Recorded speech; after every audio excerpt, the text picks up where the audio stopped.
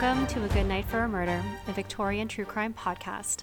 My name is Kim, and by the time you're done listening to this episode, my hope is that you too will have the same one lingering question circling around in your brain about this case as I have for weeks. And that question is, why was no one covered in blood? Because when they make up a rhyme that goes, Lizzie Borden took an axe and gave her mother 40 whacks. When she saw what she had done, she gave her father 41. Well, someone ought to be caught red-handed for that crime, right? But no one ever was. This is the case of Lizzie Borden. But first, a Victorian Society tip.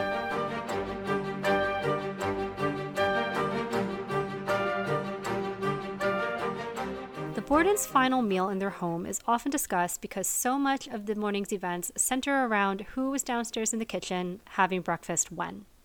In fact, the Borden home still stands today and is now a bed and breakfast where you can enjoy a version of the family's final meal during your stay. The Borden family's last meal in the home included a breakfast of cold boiled mutton, warmed over mutton broth, bread and butter, Johnny cakes, which are pancakes made with cornmeal, sugar cookies, bananas, pears, and coffee. If this sounds a little unusual to you, I have some advice from the cookery chapters of the 1880 edition of Castle's Household Guide that may help explain. Everybody knows that a good cook is an economical cook. The great secret in cooking is to make food palatable and to not waste the nutriment contained in the meat, and neither to let it boil or steam out. If you boil your dinner, always keep the liquor in which it has boiled. There must be the very essence of the meat in it, and it is therefore always good to cook for vegetable soup.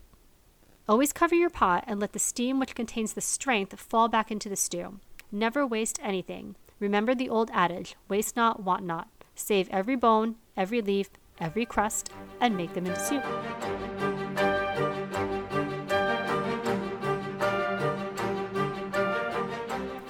Lizzie Borden was born in 1860 in Fall River, Massachusetts. Her parents were Sarah and Andrew Borden. The couple also had an older daughter, Emma, who was 9 years older than Lizzie. Lizzie and Emma's mother, Sarah, died in March of 1863, reportedly of uterine congestion and spinal disease, when Lizzie was only 3 years old and Emma was 12. It's said that some of Sarah's parting words to her eldest daughter, Emma, was a request of her to take care of baby Lizzie. 3 years later, when the girls are now 6 and 15, their father gets married again to Abby Durfee Gray. Now, this was widely regarded as a marriage of convenience for both Andrew and Abby. Andrew had multiple businesses to run, a household to keep, 2 young girls to look after, and he'd been married once already. And Abby, at 37 years of age, was already considered a spinster at that point. So the two of them go ahead and get married. So this was arguably more difficult for Emma being a teenager than it was for Lizzie. Though if she harbored any resentment, she didn't really show it. And even though Lizzie was only 3 when her mother died and doesn't have any memories of her, Abby was never particularly maternal with either of her girls. As they get older, neither girl calls Abby mother, they call her Mrs. Borden. So while the relationship was not overly warm or paternal, it was described with words like cordial and not exactly pleasant, but not unpleasant. It sounds like they were more transactional in their day-to-day interactions rather than anything. So a little bit more background on the Borden family. They lived in Fall River, Massachusetts, which is about an hour or so south of Boston and only about 30 minutes or so north of Newport, Rhode Island. At the time, Fall River was described as a bustling city of about 83,000 people with lively textile and manufacturing mill businesses powered by the Quequechan River that ran through its center. And the Borden family was one of 7 established prominent families in the region that pretty much owned Fall River. That's not to say that all the lines of the Borden family were wealthy, though. Lizzie's father, Andrew Borden, actually grew up very modestly and struggled financially as a young man, but eventually earned his wealth as a furniture and casket manufacturer and seller, property developer, owner of several textile mills and commercial properties, and was also president of the Union Savings Bank. At the time of his death, his estate was valued at what in today's money would be a cool $9.5 million. Despite this, he was known for being very frugal. They never upgraded their home to add indoor plumbing, though indoor plumbing was common to have in affluent homes at the time. And he, in fact, refused to upgrade their home entirely by refusing to move to a wealthier section of town known as the Hill. even though pretty much all other wealthy families, including his own relatives, lived there. So his daughters weren't like spoiled brats about this, but it did seem to be a bit of a rep for them. You know, they too wanted to be counted amongst the ranks of the fine ladies who lived on the hill. But at the end of the day, they kind of accepted their father for who he was and the life that he wanted near town. Another rub that caused tension between the sisters and their father and stepmother happened in 1887 when some family members of Abby's who lived in town could no longer to afford the duplex they had been living in. One family member wanted to move out and the other wanted to stay but couldn't afford it on their own, so they were going to have to sell the whole thing. This upset Abby that a home that had been in her family was going to have to be sold and her family members would have to uproot themselves. So Andrew purchased the entire duplex and gifted it to his wife Abby so that her family could stay. And if you're thinking, well, that sounds reasonable, what's wrong with that? Many people would agree with you. But something about this incensed Lizzie and Emma. Maybe because they viewed it as their father helping outsiders. Maybe they thought Abby had manipulated their father. I feel like there must be more to the story we don't know, like this was just one more thing on the pile. But whatever the case, Lizzie and Emma are pissed, and this causes a rift in what was already kind of a chilly, tenuous relationship. Andrew does try to make amends by gifting his daughters their grandfather's former house that he owned, which they essentially go on to act as landlords of and collect rent on. And they're happy enough to take it, but it does little to mend the relationship in the Borden household. In fact, by this time, the girls rarely even take meals with Andrew and Abby anymore. The meal is prepared and they're served in shifts sitting in the dining room, Andrew and Abby, then Lizzie and Emma separately. There's one other peculiar thing I need to tell you about life in the Borden residence. Sometime in 1890, there was a break-in at the Borden home. Andrew reported the break-in himself, reporting that a thief had broken in broad daylight while his daughters and maid were home and snuck up the back steps into the master bedroom where cash and gold jewelry were stolen from his desk and Mrs. Borden's jewelry box. Also missing were a number of horse car tickets, like tickets for public transportation around the city. After this, the entire family got very serious about keeping their doors, desks, and dressers locked, like all of the time. No one would even step out to the yard or barn in the back of the house without locking the door behind them. And even though the entire house was kept locked up, they also locked their own bedroom doors when they weren't in them. Andrew, however, locked his room and would leave the key on the mantle in the living room.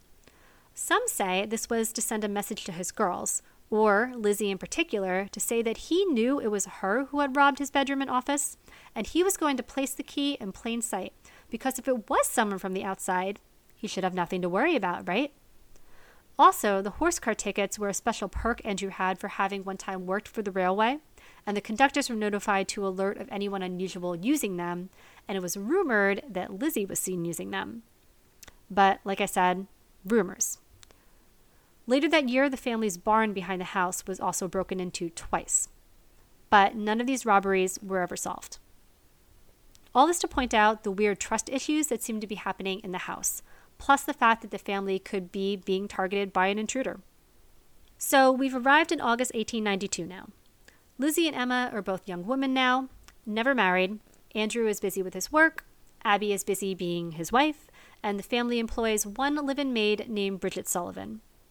Bridget was an Irish immigrant who the family called Maggie, not because it was her name, but because it was the name of the last maid they employed before her, and I guess they figured, why change? Rich people. So, interesting to note, Bridget tried to resign from working with the Bordens on 3 separate occasions, but she was always persuaded to stay by Mrs. Borden, at first out of loyalty and later by a pay increase.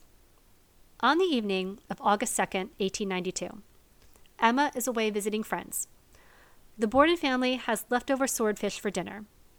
That night, everyone is sick with upset stomachs. Andrew and Abby get the worst of it. It's the leftover seafood they ate, right? But is it? Early the next morning, Abby runs across the street to the home of their neighbor and local doctor, Dr. Bowen, and is very upset that the whole family, especially Mr. Borden, have been very sick all night, and can he come attend to them? She goes as far to say she's afraid their milk has been poisoned.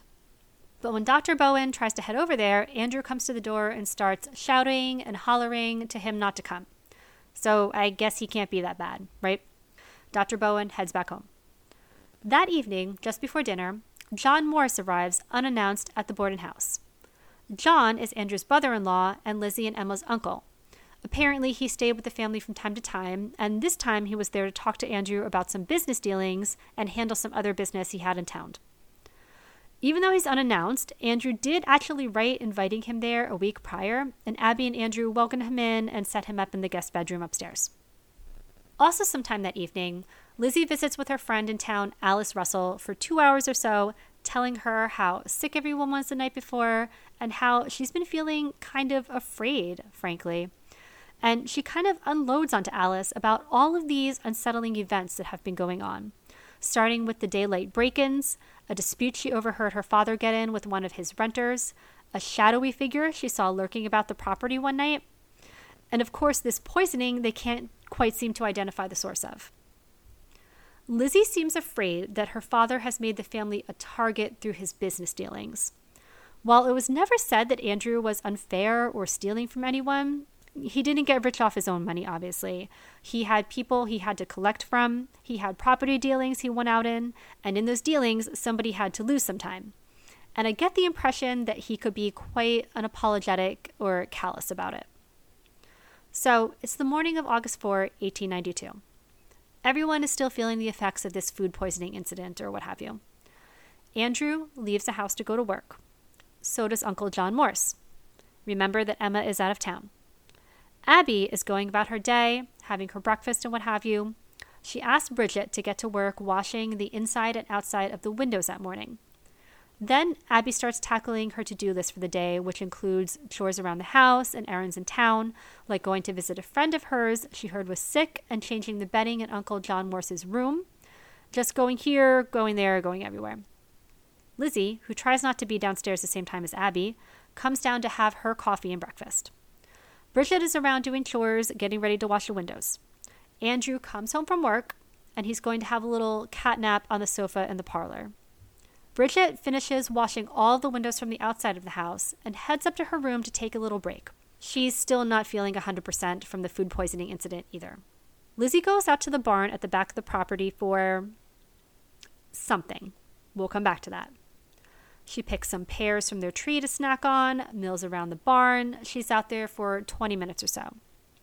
Then she heads back to the house, where she finds her father, Andrew, laying on the couch with his head and face so beaten and bloody, she can't even recognize him.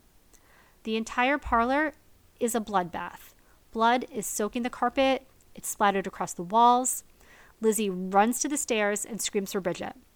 Bridget comes tearing down the stairs, sees Lizzie backed up against the door where Lizzie tells her to run and get a doctor. She thinks father is hurt. Bridget starts to head through the parlor, but Lizzie stops her, begs her don't go in, just run and get a doctor. So Bridget heads out the other door, runs across the road to Dr. Bowen's house. The doctor's wife says he's not there, he's out visiting patients, and she'll send him as soon as she can.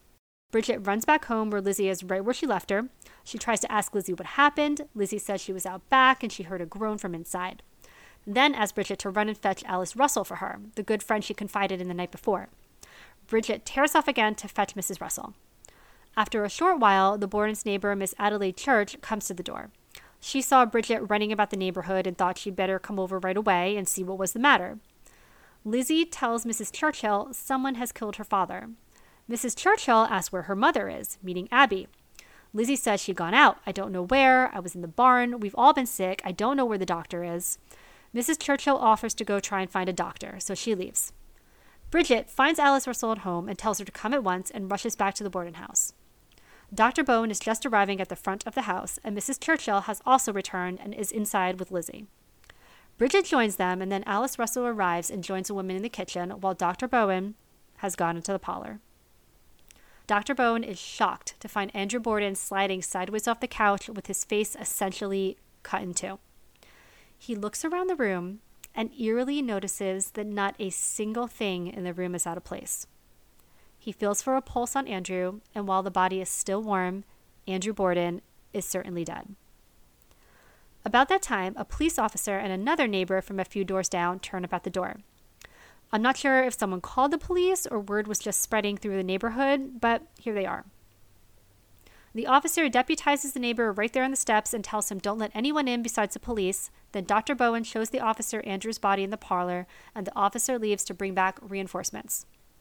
Most of the Fall River Police Department, you see, happened to be at an annual policeman's picnic in Rhode Island that day with their families. Meanwhile, in the kitchen, Bridget, Alice Russell, and Mrs. Churchill are doing their best to look after Lizzie, who is frantic, crying, confused.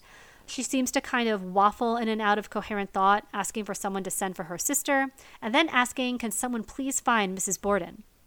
Lizzie had previously told Bridget that Abby had received a note to call on a sick friend that morning, so Bridget says, oh, I wish I could, but I don't know where she's gone. And that's when Lizzie says, no, I think I heard her come in. What? When? If Abby came home within the 20 minutes Lizzie was out back in the barn? How would you hear that? Wouldn't she also have come running the second she heard Lizzie yelling? Did Lizzie actually let her come in and go right upstairs in the short time Lizzie was waiting by the back door with her father's body in the parlor? This is weird.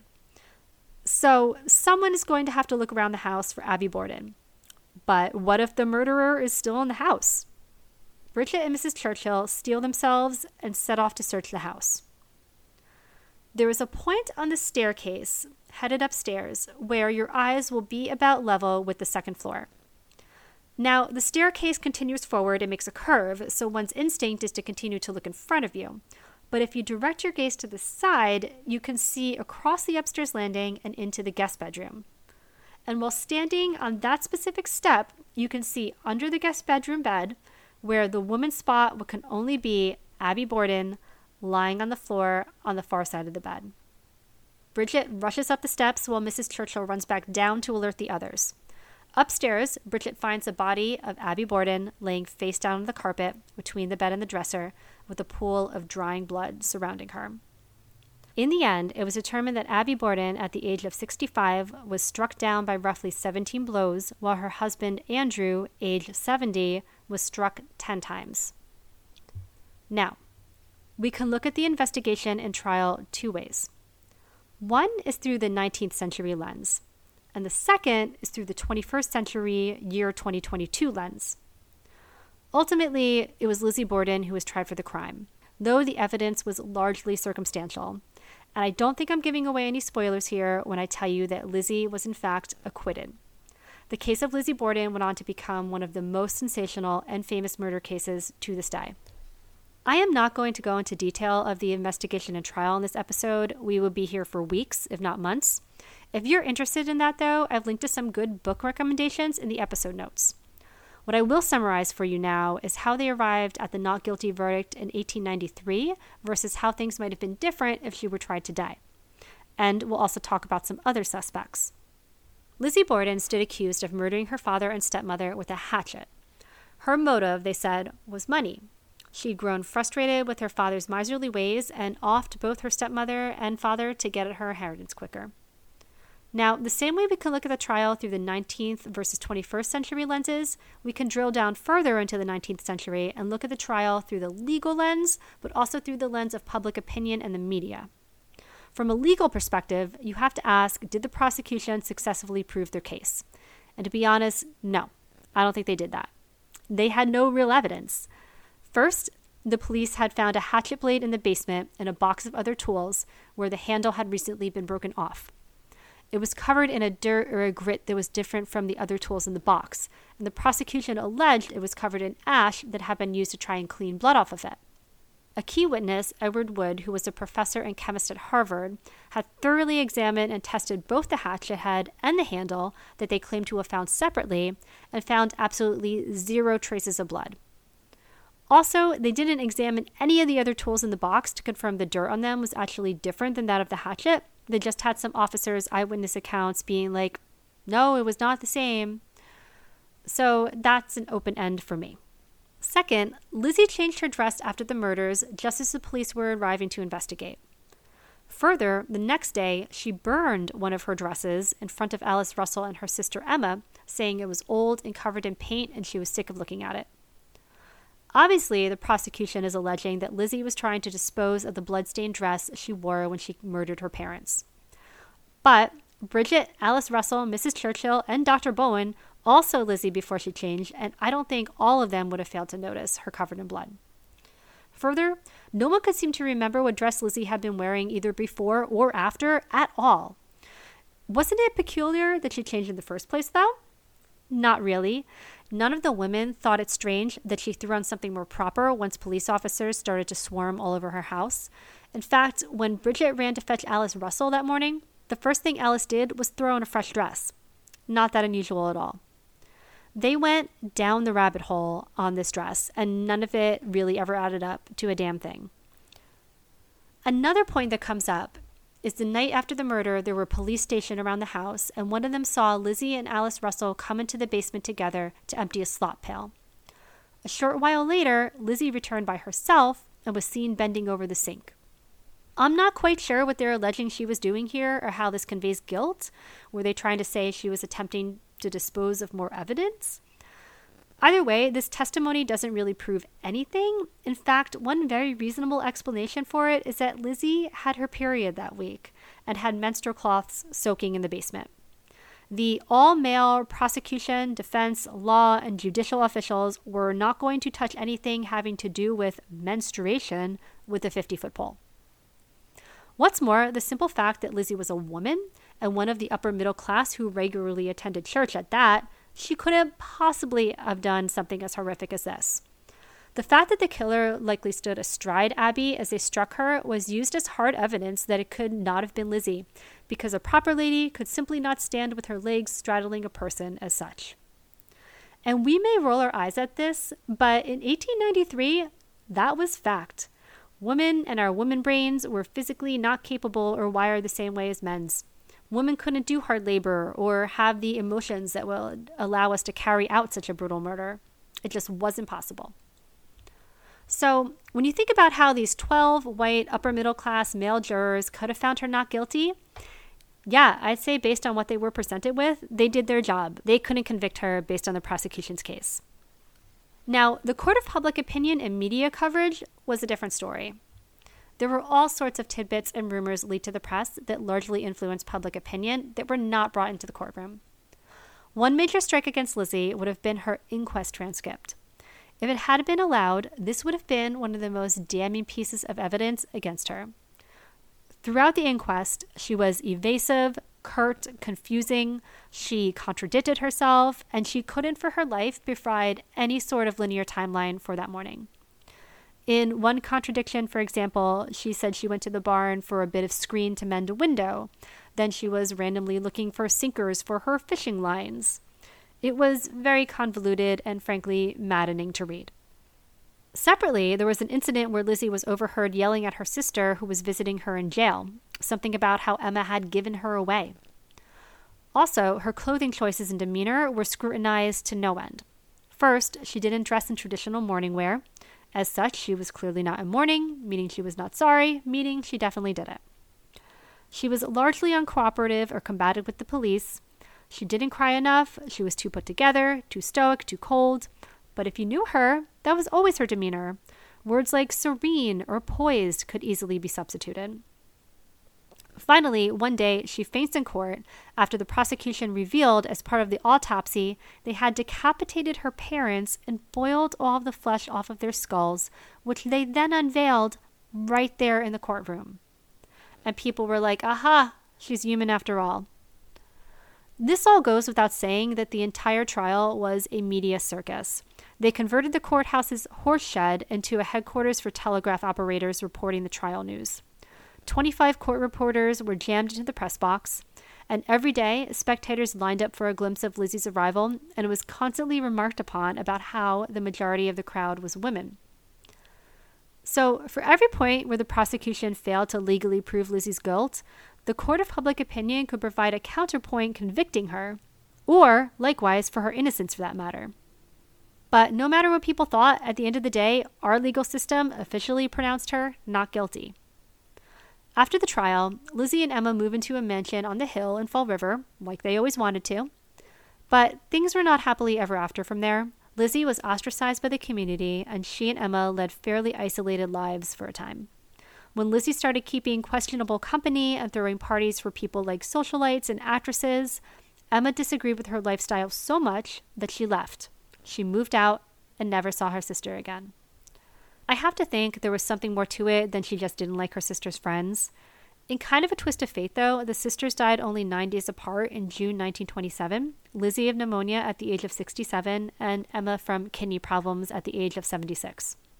Both are buried side by side in their family plot in Oak Grove Cemetery in Fall River. So that wraps up how we can look at it from the 19th century perspective. Now, let's take it from the top, viewing this case through our 21st century lens, using everything we know based upon what was presented at trial and all other analysis of the case since then. First, could a woman even commit this crime? Yes, of course they could. But let's look at the method of murder for a moment. 17 axe strikes for Abby and 10 for Andrew. Both of their skulls were pulp, essentially. The injuries were way beyond what would be necessary to kill them. This is what profilers call overkill, and in cases of overkill, the motive is usually personal, with anger as the main driver. Go ahead and go punch your pillow 10 times. Go ahead, press pause. It's a lot, right? If this was a botched robbery, for example, I don't think we would see the overkill we saw in the Borden case. Same for if it was a contract killing. I mean, they get in, do their job, and get out. So this crime for sure could be perpetrated by a woman. We see overkill, which means the killer knew the victims personally. Does Lizzie have a motive? If the goal was to get her inheritance, then yes. But if that were the case, only Andrew would have had to die. His will left everything to his surviving heirs, Lizzie and Emma, anyway. Some would think he left everything to his wife, and that's why they both had to die, but that's not true. Further, what little their stepmother had in her estate became property of her husband, which in turn went to the girls. But after the trial, Lizzie and Emma signed all of it over to Abby's sisters, including the deed to the duplex house Andrew had gifted his wife for only $1. Now, Lizzie and Emma did take that inheritance and move into a larger, more modern house, so there's that. But that was their inheritance. They could do what they wanted with it. Also, a lot of people think it's peculiar that they chose to stay in Fall River, where they were ridiculed and shunned by the community. But to that matter, Lizzie responded, "When the truth comes out about this murder, I want to be living here so I can walk down and meet those of my old friends who have been cutting me for all these years." So that's another mark in the innocent column, maybe? As far as other suspects, the maid Bridget Sullivan was the only other one in the house at the time, conveniently napping upstairs in the middle of the day. Sounds a little sus. But the only motive they could come up for her was far-fetched, if you ask me. It was said that she and Lizzie were having a secret illicit love affair and had been found out by Andrew and Abby. So they killed them so they could be together? They'd have to kill everybody. It was 1892. There was no safe place for two women to live together romantically. Another motive was that she just flew into a rage over being asked to wash the windows while she was still sick. And to be honest, now that I say it out loud, that one almost kind of tracks, but Bridget was the only one who could account for all of her movements that morning, much of which were corroborated by Lizzie, and in the end, she was cleared. There is also Uncle John Morse. A motive for Uncle John is that he was having an affair with his niece, and she was pregnant. Of course, he denies these allegations, as does Lizzie. There is no proof of evidence to suggest Lizzie was ever pregnant. Did he stand to benefit monetarily from the death of his brother-in-law, though? I don't know. I couldn't find any evidence of that, but it doesn't mean there wasn't any. I mean, did they even look, or were they too distracted by Lizzie Borden? Who knows? Another theory is that he could have been trying to act as a white knight in shining armor for his late sister's daughters, who were held under the iron grip of their father. The police did look closely into John Morris, but he had a very airtight, buttoned-up alibi for his whereabouts that morning. Though some may call it a little too neat and tidy, as if it was manufactured. For example, he remembered the train car number he sat on and even the number on the conductor's cap, and that a group of priests were on board, which they were, but none of them recalled seeing him. Though they don't recall seeing anyone else in particular, for that matter. But again, he was confirmed to be where he said he was, and he was cleared. Could it have been the other sister, Emma? Did she sneak back from her friend's place over 15 miles away, murder her parents, then sneak back in the middle of the day in time to get the telegram with the terrible news later that morning without anyone noticing? It's unlikely. Later modern case analysis alleges that Andrew had an illegitimate son named William who was trying to extort him for money. Although it was later proven that while William Borden did exist, he was certainly not descended from Andrew. Did Andrew have some sour business dealings, though? Probably. Was anyone on the receiving end bad enough to want to kill him? To commit overkill? Why Abby too, then? Or was she just collateral damage? She did actually get the worst of it, though. And here's where I'm going to bring up that question I mentioned at the top of the episode. Why was no one covered in blood? Lizzie had only been outside 20 to 30 minutes before returning and finding her father dead, before immediately sending the alarm. Dr. Bowen got there in time so that Andrew's body was still warm. If Lizzie did it, if Bridget did it, they should have been covered in blood spatter. The parlor was a mess. It had blood up the walls. Whoever killed Abby stood over her, striking straight down to kill her. This is 1892, right? A Victorian woman couldn't quick run and get a shower in 10 minutes and appear how those two did immediately following that crime. There's a rumor that Lizzie committed the crimes naked. I don't buy it. If it was Morse, the man didn't even bring any bags with him. He just had one suit that he was wearing last night, that morning when he left, and when he returned after the murders.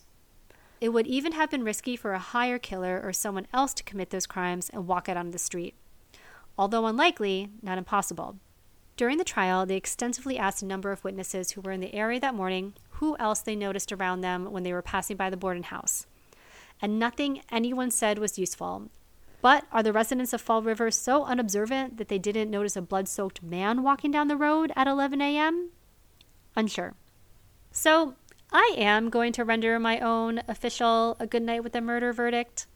Almost. I think she did it, but not without help. I think it feels like there was a lot of built-up tension in that house, and it was a pressure cooker. And I think the sister was complicit in it. Emma and Lizzie were extremely, extremely close, and Emma always felt responsible for Lizzie. So I think it's plausible that once they set their mind to do it, to break free from the hold their father had over them, Emma was aligned but didn't want to be there, so she left town. On the day of, Lizzie took herself for a little walk to the barn, came back to find the deed done. But who actually held the murder weapon? I don't know. Could it have been Morris? Could it have been someone else? I would believe both. But if I found out it was someone who lost out in a business dealing with Andrew, who had lost their livelihood as a result somehow, had their family suffer as a result, I'd believe that too. That would account for the overkill in a way the theory about Lizzie and Emma conspiring to have someone else commit the murder would not. But I would love to know what you think. Was she guilty or innocent? If not Lizzie, then who? Why was no one covered in blood? If you head over to Instagram or TikTok at A Good Night for a Murder, you can let me know there, plus see some photos of the Borden family, the infamous crime scene photos, and more. You can also see the photos and all source links in the episode blog on my website at agoodnightforamurder.com.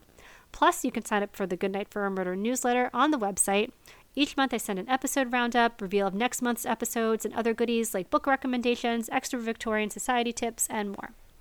The bonus content for housekeeper and butler tier patrons for this episode is the story of the other murder in the Borden family history. To subscribe to Patreon and learn more about the podcast, you can visit agoodnightforamurder.com. Also, follow me on Instagram or TikTok at A Good Night for a Murder. Please rate and review and share with your friends. Thank you for listening, and I will talk to you again soon.